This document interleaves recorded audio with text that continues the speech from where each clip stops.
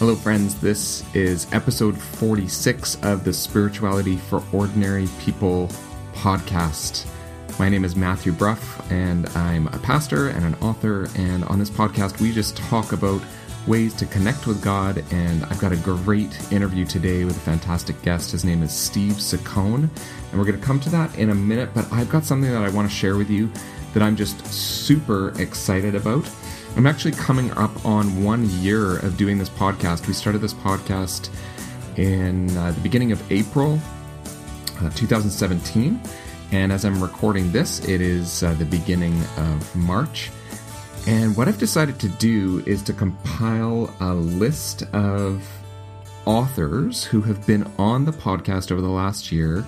I haven't been able to include everyone, unfortunately, but there are 24 books that I've put in a list, and I'm giving the books away. So you can enter a contest to win the books, the actual books. So some people have asked, are these ebooks? No. You can get, the books will actually be shipped to you. And so you can enter a giveaway to win 24 books. And something that I love about this is that I've had such diverse guests on the podcast over the last year. So in this giveaway, there are theological books, devotional books, there's fiction, there's kids' books, there's books for adults, there's books on church leadership. And so you might not be interested in all those things, but you probably have people in your lives who are. So if you won the giveaway, you could give some of those away to other people who might be more interested. Like maybe you don't want to read the church leadership books, but you would really want devotional books or a book on Sabbath. And this giveaway has a bunch of those things in it. So anyway, that's what that's about. And I'm doing that to celebrate the 1 year anniversary of this podcast. And so the giveaway will actually be open until March 28th. That's 2018.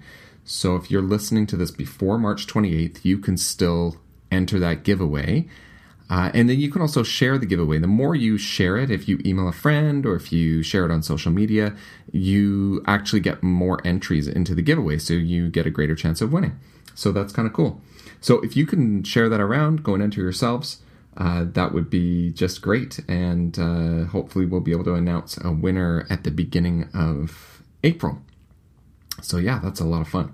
The way you enter that giveaway, sorry, I should have told you this right away. The way you enter the giveaway is through the website, so you can go to spiritualityforordinarypeople.com/giveaway. So spiritualityforordinarypeople.com/giveaway. Really easy. Like I said, today's interview is really great. It's with Steve Saccone, and he and his wife, Sherry, have written a really interesting book called Talking About God, Honest Conversations About Spirituality. So we get all into this book, but really a lot of our conversation is actually about sharing faith, what it means to have a spiritual conversation with someone else, particularly with someone who doesn't share the same convictions as you do. So what it looks like to have spiritual conversations, and what some of our anxieties might be about spiritual conversations, particularly with people who are not followers of Jesus. So as people who are followers of Jesus ourselves, how do we see that? And do we have an agenda? And is it a hidden agenda? Or so we get into all these kinds of questions about what do those kinds of conversations look like, and how to have them well and in ways that are gentle and respectful, and in a way that where we're coming in peace with possibly a message, but also maybe with just love and listening. So I think this is an important conversation to have, and I had a lot of fun talking to Steve, and I think that comes through as the interview goes through. I hadn't met him before, but he was just a great guy to talk to. So I'm sure you're going to enjoy this interview with Steve Saccone. Today on the podcast, I have Steve Saccone. Welcome, Steve. It's great to have you on. Oh, thanks, Matt. So good to be here. I'm glad to talk to your audience here. Yeah. I wanted mostly to talk to you about your latest book, actually, but we can sort of hear a little more about you as well. But can you tell us a little bit about yourself, what you do, and also just about your latest book, Talking About God, because I think that's what people are be most interested in. Yeah, totally. Well, I'm married to Sherry, and we both actually wrote the book together, Talking About God, which we'll talk about in a second. We have two boys, Hudson and Holden, 9 and 7. So they keep us running around, lots of fun. And I have been a pastor for 14 plus years, but just took a new job with Southeastern University just about 6 or 7 months ago. And basically what I do is I work in the world of unrestricted education. And what that means is we partner with local churches across the country, and we start extension sites. And so students actually who attend that church or come to that church, they can actually get a college degree, as well as lots of leadership development and practicum experience right at the church. And they can get an associate's or a bachelor's in, various fields. So I work with all our church leaders at those churches. Yeah, that's really cool. That's very cool. Yeah. And then the book, which actually is basically co-written, right, with you and your wife. Yes. Talking about God. Can you tell us a little bit about sort of the premise of that book, even maybe how that came to be and what that's about?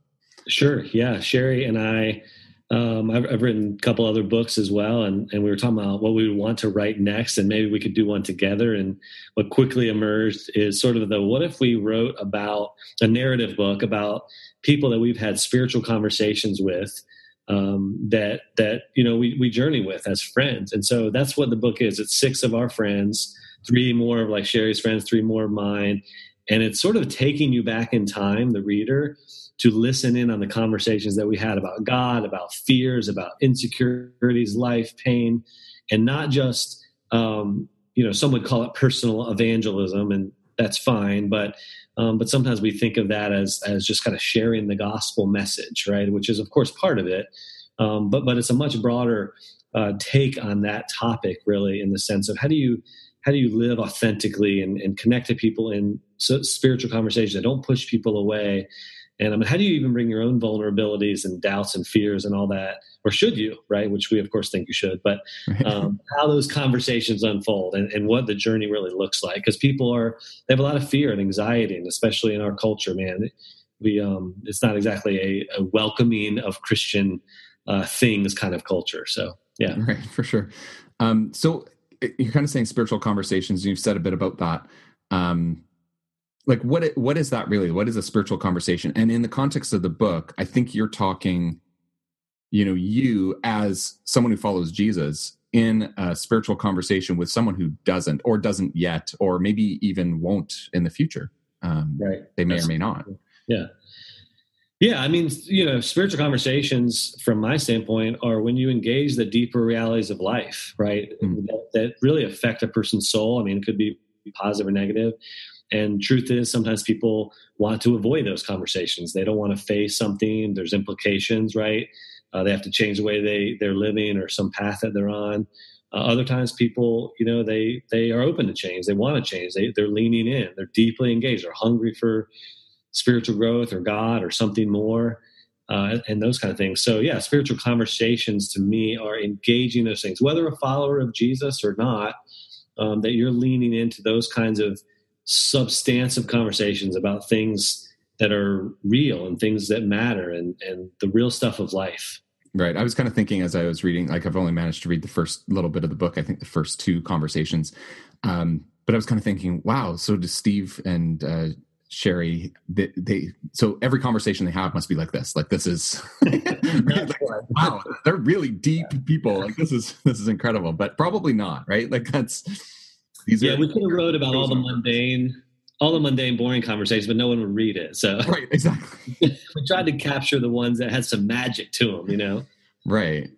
And then hopefully, like people who read this, they can glean something from it. And I obviously haven't been able to read the whole book, but a sense that I don't think you're intending for people to read it and think, oh, this is a manual for how to enter into this kind of conversation with someone who I think might be kind of seeking or wondering about God. Like my sense was I'm reading a very vulnerable and personal story of yours, and that's maybe sparking for me what I might do or people in my life that I may have a similar kind of conversation with. And I'd probably do it very differently than you would. But the insight and kind of reading that story, I think it's sort of almost like laying your story alongside my story. Is that kind of what you're hoping for? Man, that's really insightful, perceptive, and articulate. Man, that's exactly right. Man, you don't even need to read the rest of the book. All right, okay, I'll just. You got it. Yeah, no, that's it, right? Because sometimes formulas in life are good, right? They're not always bad. Sure. Yeah. But sharing our faith and engaging with people in the stuff of life. I mean, there's not a formulaic, and it shouldn't be a formulaic, rigid way of doing it. And so many times that is our approach to spiritual conversations, at least from the Christian world. And yeah, that is exactly what you said. That is what unfolds in the book. It's not so much, here's 3 things, how to do this, this, and this, and it's more about, you can extract lessons learned, no doubt, but it is the unfolding of our story, intersecting their story, how that plays out. What would you say when someone sits across the table and says, I want to believe in God, but I believe in many gods, right? Or I want to become a Christian, but I'm bisexual. Or, what do you say in those moments, right? Because those things happen. And a lot of that is weaved into the book. And it's not like there's one thing to say. We don't make that case. But say, how do you respond with the right posture? How do you show people dignity? How do you live authentically when you don't know the answer or when you doubt something? How do you share that? What does that look like? So that's how it kind of unfolds. Yeah, I kind of liked it because as well, like you and Sherry were both really clear about like, here's kind of where we stand. Here's what we believe. Yes. And you don't even, the two of you necessarily believe exactly the same thing in every circumstance. No 2 people necessarily do. Right. But I don't think ever in the book, I wasn't even getting the sense that you were saying, well, you have to believe the same thing we do. Like there are some core things about Christianity that for sure, like we're kind of operating from that, but you weren't necessarily saying if you're a reader of this book, then you have to adhere to, what Steve and Sherry think are the right tenets of doctrine in order to guide these conversations. But it's kind of knowing really what is the core for you? What do you really believe? And how do you lay that alongside and be totally honest about that? And even when you might have doubts about what you believe. Right. No, that's exactly right. And clarity on what you believe and why you believe it, right? Clarity on your own convictions, right? That's really important. Honesty is very important. That being said, it's like how we interact with those things we believe and how we choose to sort of go about being honest with people and not forcing it or imposing it on them is, I think, a very important aspect of relationships and life. And yeah, that's right. You see that right. So for the one who follows Jesus, why is being open to a spiritual conversation, particularly with maybe someone who is a non-believer, why is that important to be open to that? Yeah, well, as a follower of Jesus, from my standpoint, it's a calling, right? It's a calling of every follower. It's not just a calling of the most gifted ones or specifically gifted people, that we're to be witnesses, as Jesus said, some of his last words, that we're to go into the world and invite people. I really like the word invite and even introduce, because that's what we're doing. We're not the converters. We're not the people that force anything upon people or not intended to. But we ought to be prepared to share when someone asks us about the faith that we have. And then in 1 Peter 3:15, it says, and do that with gentleness and respect. And so that's a part of how we ought to engage with people, I think. And then Jesus said, as the Father has sent me, I am sending you. Right? That's what he said to his disciples. Mm-hmm. And then I also think of Luke 15, where when the one comes back home, when the one comes to the Creator, comes to know their Creator, like heaven celebrates, right? There is great joy, right, of the one lost sheep coming home. And I love that. That motivates me. It inspires me. And we're called to be in conversations and do our part in helping that person come home. Yeah. I think as well, like it's reminding me of, we have a document in our denomination called Living Faith. And there's this little line in there that's in the evangelism section of the document, right? But it talks about, I think the line is something like, if kind of saying, as one beggar to another, when you have found food, we point to life in Christ. So it's kind of like, well, if we kind of know what this incredible life is, and then we've got a friend who is in need, it's like, well, of course, let's point to where that life is found. Yeah. So I, Well, and that, I mean, that's interesting because that motivates me in moments when you're sitting there across the table from somebody and you get the hard question and you're like, the honest, real answer, what you believe, but it's sort of like, how do I say this in a way that just doesn't make them go, I'm done, and, and some of it is just that it's like, well, I believe that Jesus is ultimately the source of life and that everybody needs him, right? Both now and forever, right? Okay. So I believe that as any Christian would, but it's like how I say that matters too, but I'm not going to hold back on that. I mean, I'm going to be honest. I got to read where the other person is. We can get into some of that. I got to respond to what's in front of me appropriately, but that is true, right? In according to what I believe. And so, I think sometimes, go ahead. Yeah. I think sometimes Christians forget though, that, oh yeah, there is this incredible life in Christ. Like, it's almost like the longer you've been walking with Christ, like I grew up in the church. I don't know a time when I wasn't really a Christian.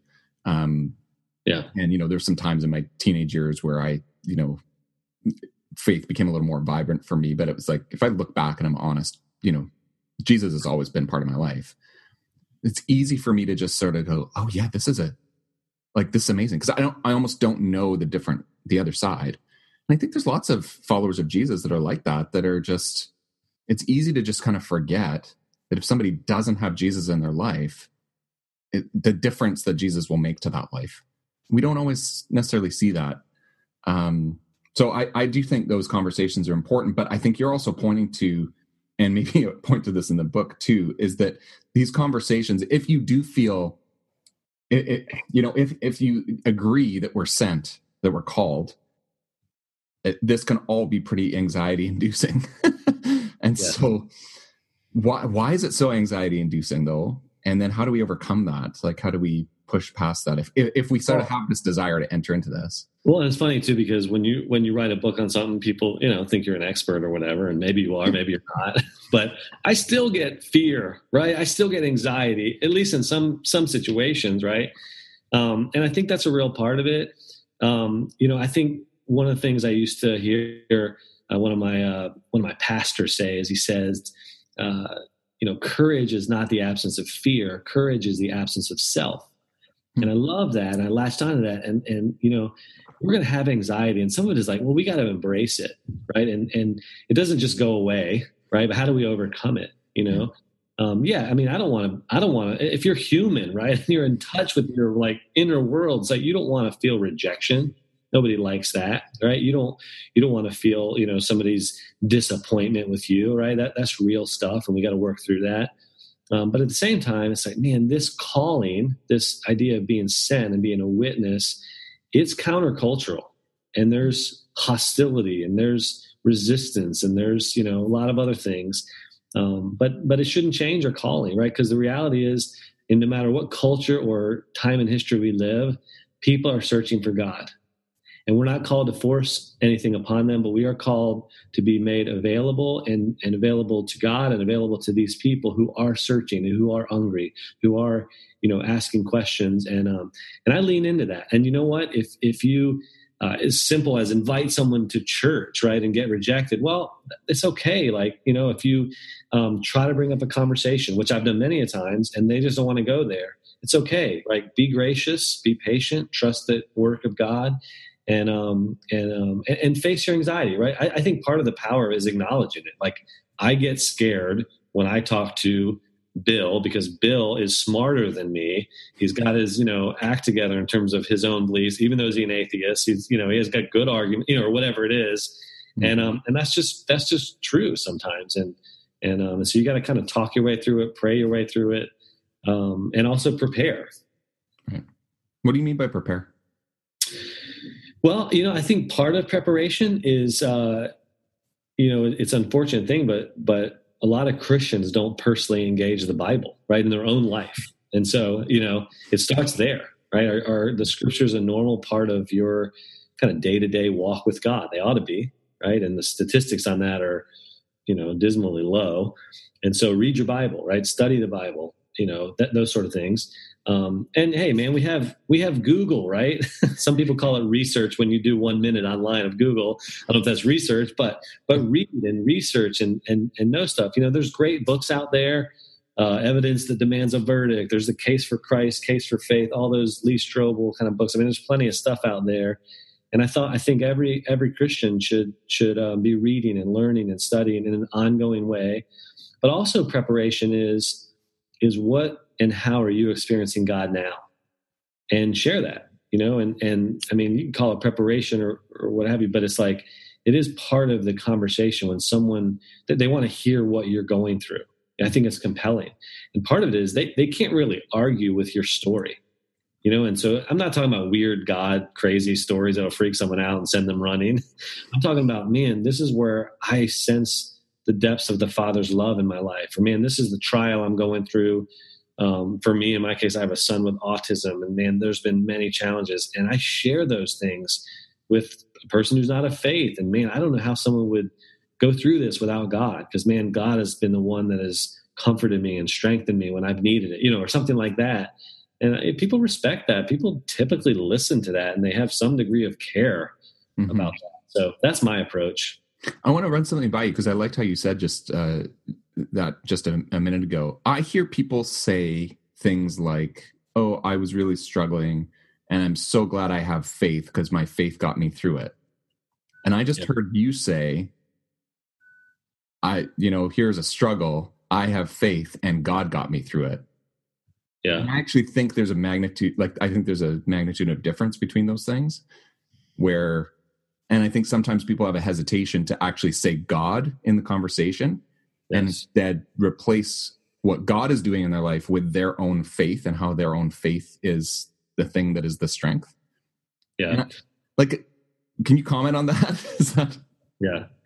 Yeah. I think it's really insightful, and, you make an interesting observation. And I mean, I wasn't even that cognizant of saying it that way, but I'll give you the gold star. But I'll take that away I'm learning from this interview here. Right. So, but I think that's right, because I think that, I don't know that I do this always right, but I think that the difference there to me is the emphasis on you or God, right? My faith, right? Versus this is God that helped me through it. And I think sometimes people's faith per se is part of this answer to this. Is it's cognitive, and it's still kind of self-driven, rather than, cognitive is part of it, but also like God, you experience God in your heart. It's not just cognitive, it's head and heart. Right. And it's reliant upon God, not reliant upon self.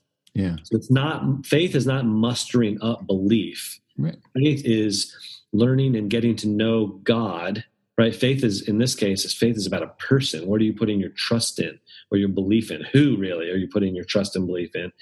And are we experiencing that God in a personal way? And I think that's probably why it came out that way, because that is what I'm experiencing, right? That I experience the real God, and maybe that's part of the problem in this whole conversation with Christians. Sure. I think sometimes too, it's safer to say my faith. Like we think, yes, I think sometimes we think other people are going to be turned off by God language.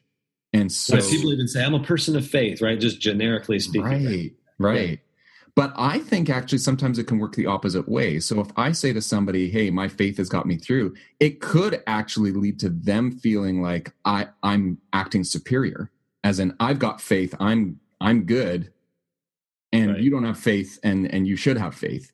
As opposed to if I point to God, it kind of removes that a little bit out of the equation. Yeah. It's still there maybe a little bit, but then I'm saying, look, I'm needy and I need God. Yeah. Yeah. So it's kind of an interesting, maybe it's semantics, I don't know, but I kind of like language. No, I think that's good. Yeah. I mean, and reality is there's still a low percentage of people that are atheists, I mean, oh yeah. And so people generally speaking, have a belief in God, right? 90% or something, right? It's like still sky high. So it's like bringing up God. Now, what God you're talking about and all that gets nuanced, but I'm with you, man.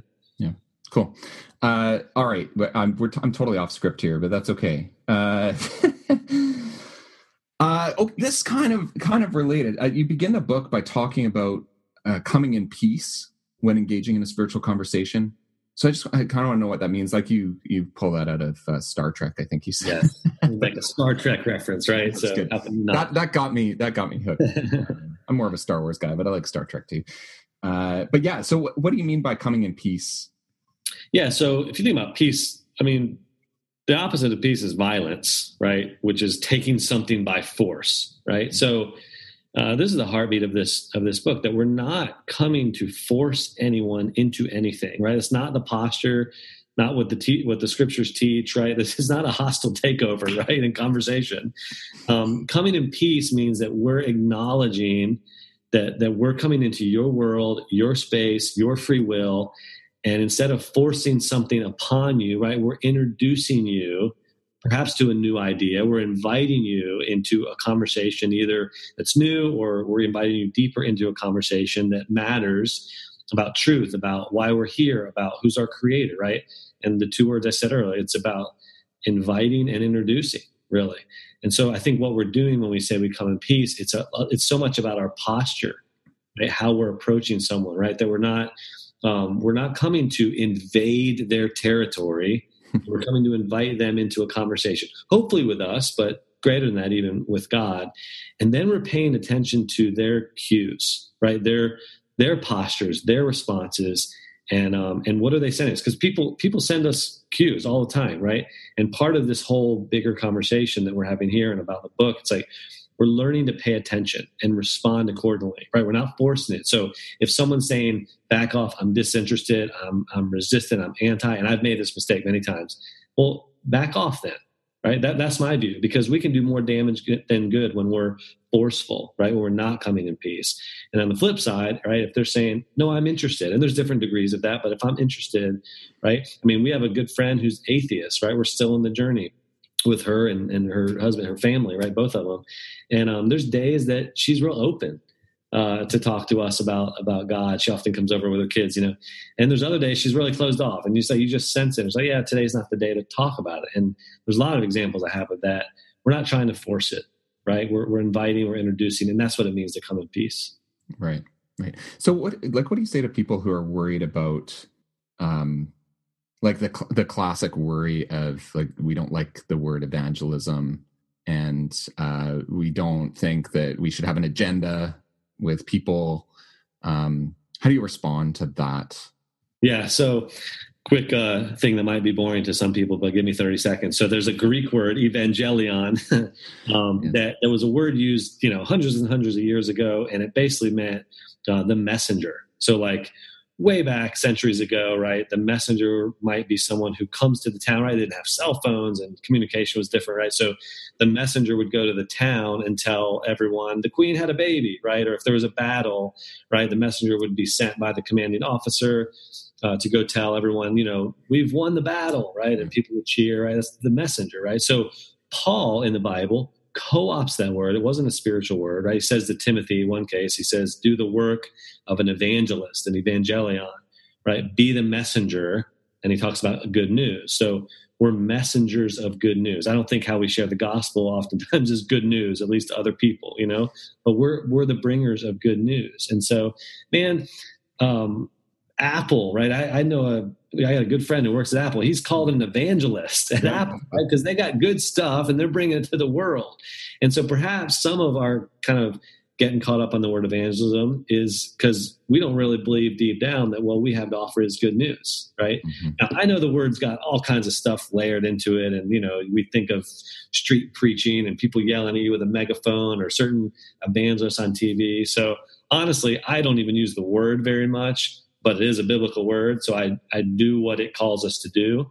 And at the end of the day, use the word or don't use the word, but do evangelism, be an evangelion, right? Be a messenger of good news. And I think that's ultimately what we have to get our mind and heart around. Right. This is where the word angel is the same root word, right? Right. Same root. It's like, angel visits, they usually are the bearers of glad tidings, at least in the Christmas story anyway. Right. That's right. Yes. So that's good.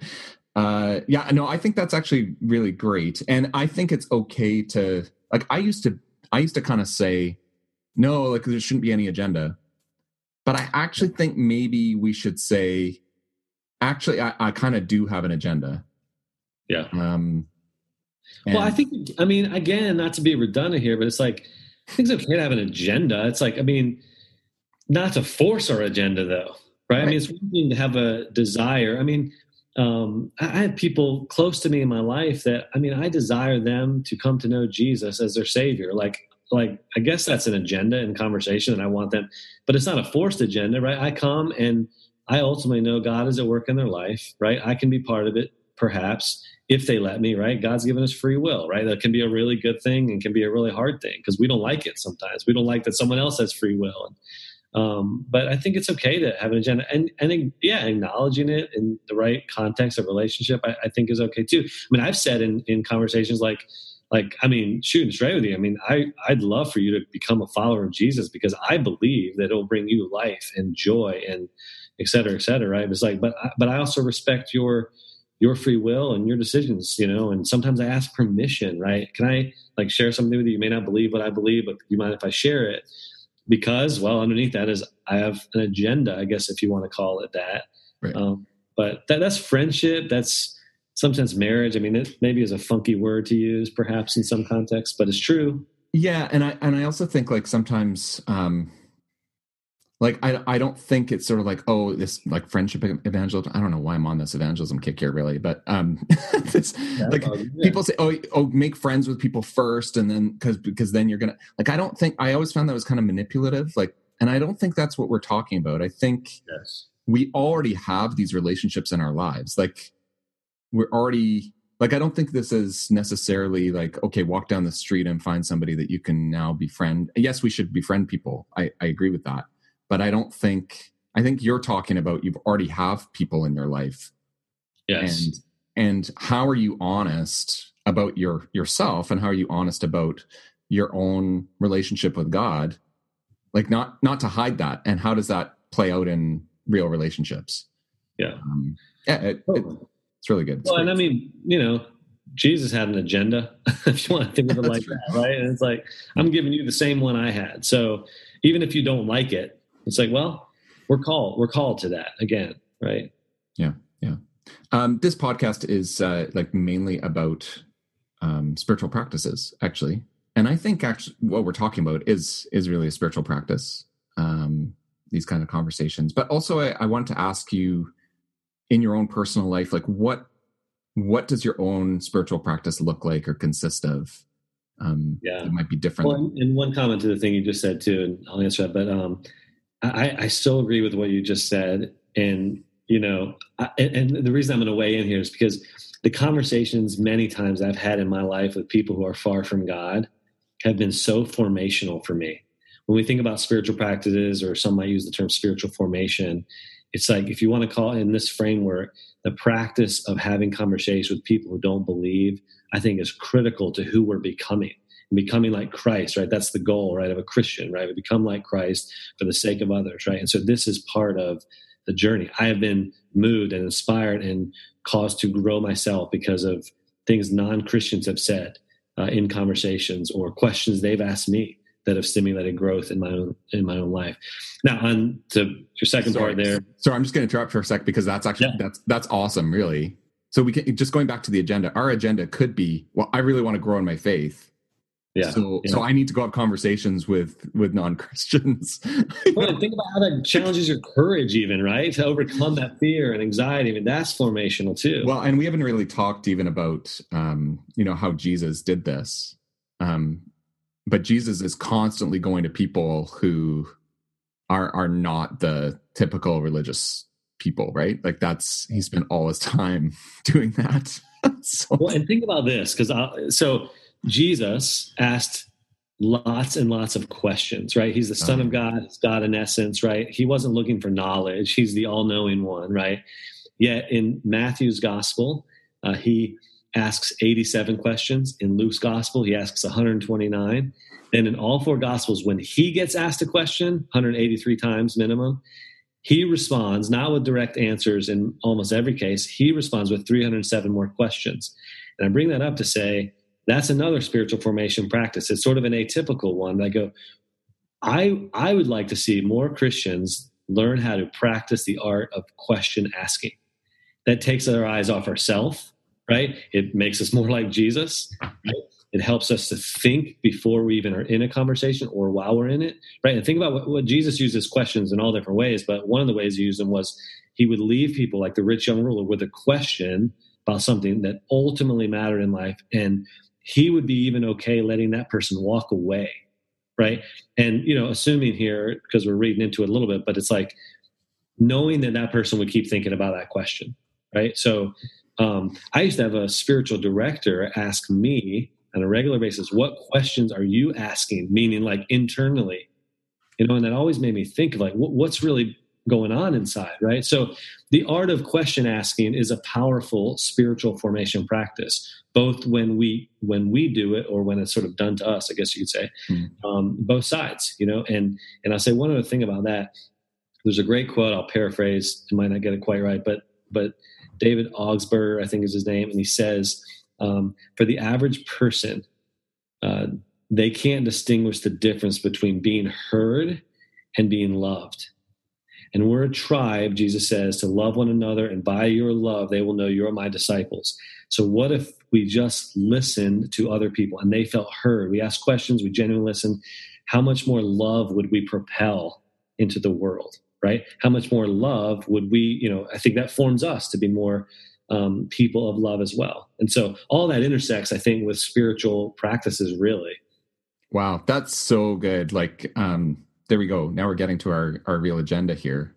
I want to be able to grow in my faith and love people more.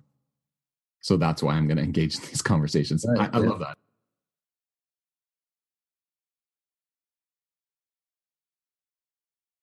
Reading, I think, or divine reading. And to basically you read through the text 4 or 5 different times and you kind of respond in different ways, but it's a deeper reading. It's a slower reading. And typically when we read, we're taught to gather information, right? To gather knowledge, right? Where this kind of reading is more to experience God. And I've been doing that on a regular basis for some time now. And it's not every day, but it's a lot of days. And man, the engagement of the scriptures is so much richer. It goes deeply, not just in my mind, but into my heart. And that's one thing I do on a regular basis. Listening too. This morning I'm in a hotel room and I sat on a balcony. I was up, pretty early. It was dark. I saw the moon, kind of the orange moon kind of going away. But I just sat in silence, and it doesn't come natural and my mind gets distracted and, those sorts of things. But there's something about the stilling of my soul that refreshes me. And so that's another one that I do. And then I experiment with different kinds of prayer. I love Richard Foster's book on prayer. There's, 25 different ways to pray. And I just kind of change it up. I mean, some people, I guess, like the same routine every day. I don't really. I get tired of it, whatever it is. So how I read the Bible and how I pray and, how I use music, like worship music or instrumental music, it's like different. I don't say every single day, but at least from week to week, there's quite a variation in that. So, that's a few thoughts. Have you ever felt that you were in a spiritual rut? And if so, how did you get out? Yeah. Yes, of course. I don't know. I don't think anyone's answered no to say no, right? Yeah. Oh no, I'm all good. Yeah. But, I think what comes to mind is a couple things. I mean, when we encounter disappointment in life, and I mean, there's different degrees and that kind of stuff, but, a loss of a dream or an expectation, I think it brings us to a place sometimes of spiritual dryness or lostness or maybe confusion or distance from God. And I have felt that, from time to time over the years, certainly, or the other times when I've felt in ruts is when, like I've attached myself to certain things, like a status of a job or my identity and worth to, something that I'm doing. And, it could happen with work, career, family, passion you have even, right? Sometimes really good things. And I've been forced to deal with something, right? And I hit these ruts of like, what do? I sort of have this like, oh crud, man, this has been going on for a while and I haven't even noticed it, and then suddenly I just feel distant from God. I feel like something's been really wrong for a while, we place other things right in that sort of hole in our heart.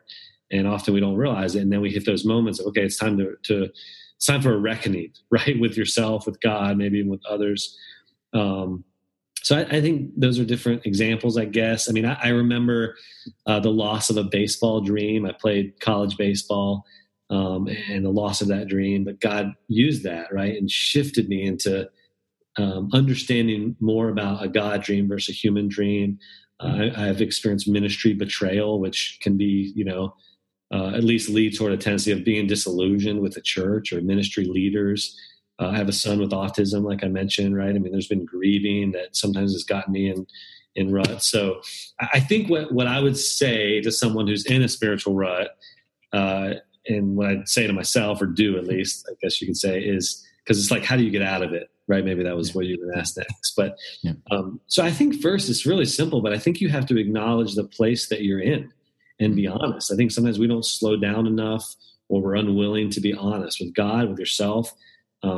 Ideally speaking, with a good friend or spiritual guide of some sort. And we need those people, right? And we need to be honest, and we have to acknowledge it, right? There's power and freedom, I think, that comes with that. I think the second thing is you ask God to guide you through it.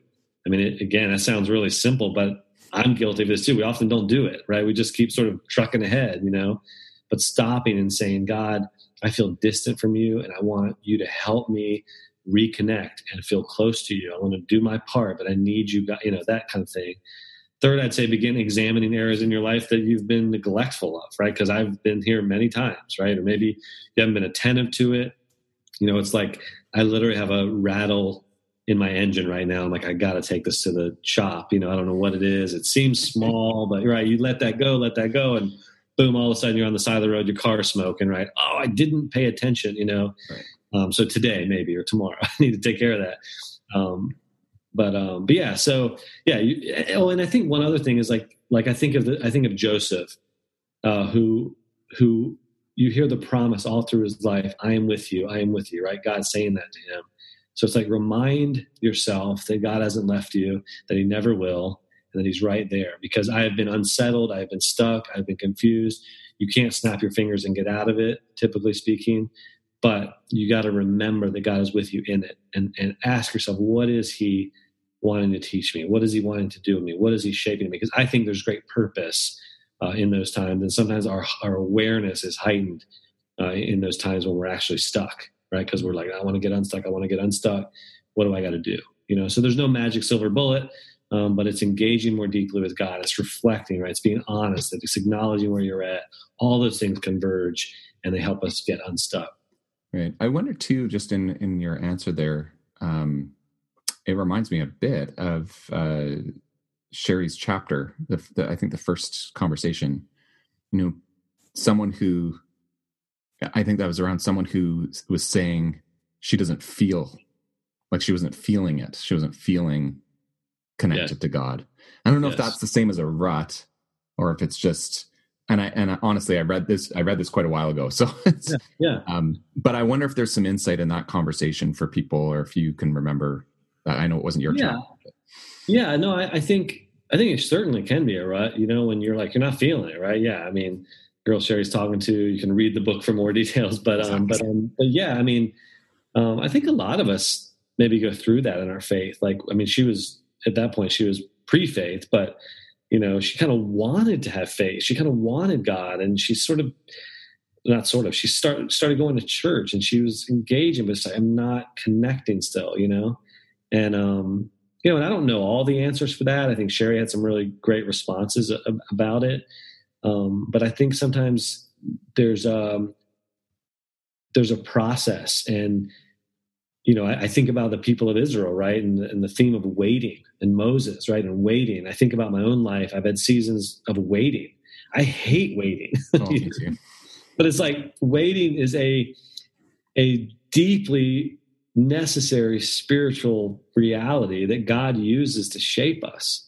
And I believe, whether Christian or not Christian, sometimes in this case, right? I think there's a sense of like how God uses her not feeling it and waiting for God to sort of show up, at least in her kind of view, right? That's an important part of what shapes us and what draws us near, and what creates longing in us, Yeah. I love that. I think that's a great place to go, and to think about waiting. because I often, like, when I've had people talk to me about, oh, I don't feel it, or often these are Christians who are just kind of feeling disconnected from God or the church or however it is. And I often ask them, well, can you remember when was the last time you did feel connected? And it'll range from like, oh, it's been years, or it could be like, oh, like it's been a month. Yeah. And often when I hear that people say it's been a month, I kind of think, well, like how, so when the people are crying out in the Psalms, how long, O Lord, will you forsake us forever? You know, how long are we willing to, like, do we really trust God with our minds as well as our feelings? Mm-hmm. And are we willing to, like, how long are you willing to cry out? How long? Right. You know, maybe God is going to do something through this time of dryness or disconnection. And do you trust him enough to allow that to happen? But that's a super hard conversation. Yeah. Because people don't want to hear that, right? So with you, right? And I think of the psalmist that says, oh, search me, right? Search our hearts, God, right? And sort of like you saying, God, I'm ready for this wherever it takes me. And I think the problem is in many of my conversations with people too, and even in my own life at times, I've learned this. It's like, we want to push pain away, right? We want our timeline, not God's. We forget that God's timeline is superior, right? That his ways are superior than to handling things than our ways. And I think that's part of it. I love that I didn't come up with this. I love the metaphor. You may know this metaphor of like the jar of river water that has sediment in it. And it's the idea of like, if you swirl it around, right, you have all this sediment that's swirling, and the jar of water is kind of like our soul, right? And we're running so fast through life, and things are sort of polluting our life and getting crazy. And I mean, this is how most of us live, you know, but if you put that river water jar down on a table, and you know, it doesn't happen in 3 seconds, but over time the water stops spinning, the sediment starts to settle, right? And then the water is clear. And I think a lot of times we don't treat our soul like that, right? We just keep running faster and faster, busier and busier. We're hurried, we're distracted, right? And we don't see clearly, right? And God is like saying, okay, I want you to feel my nearness, but would you slow down a bit so you can see me clearly and see what's in your soul clearly and see what you're maybe avoiding or neglecting?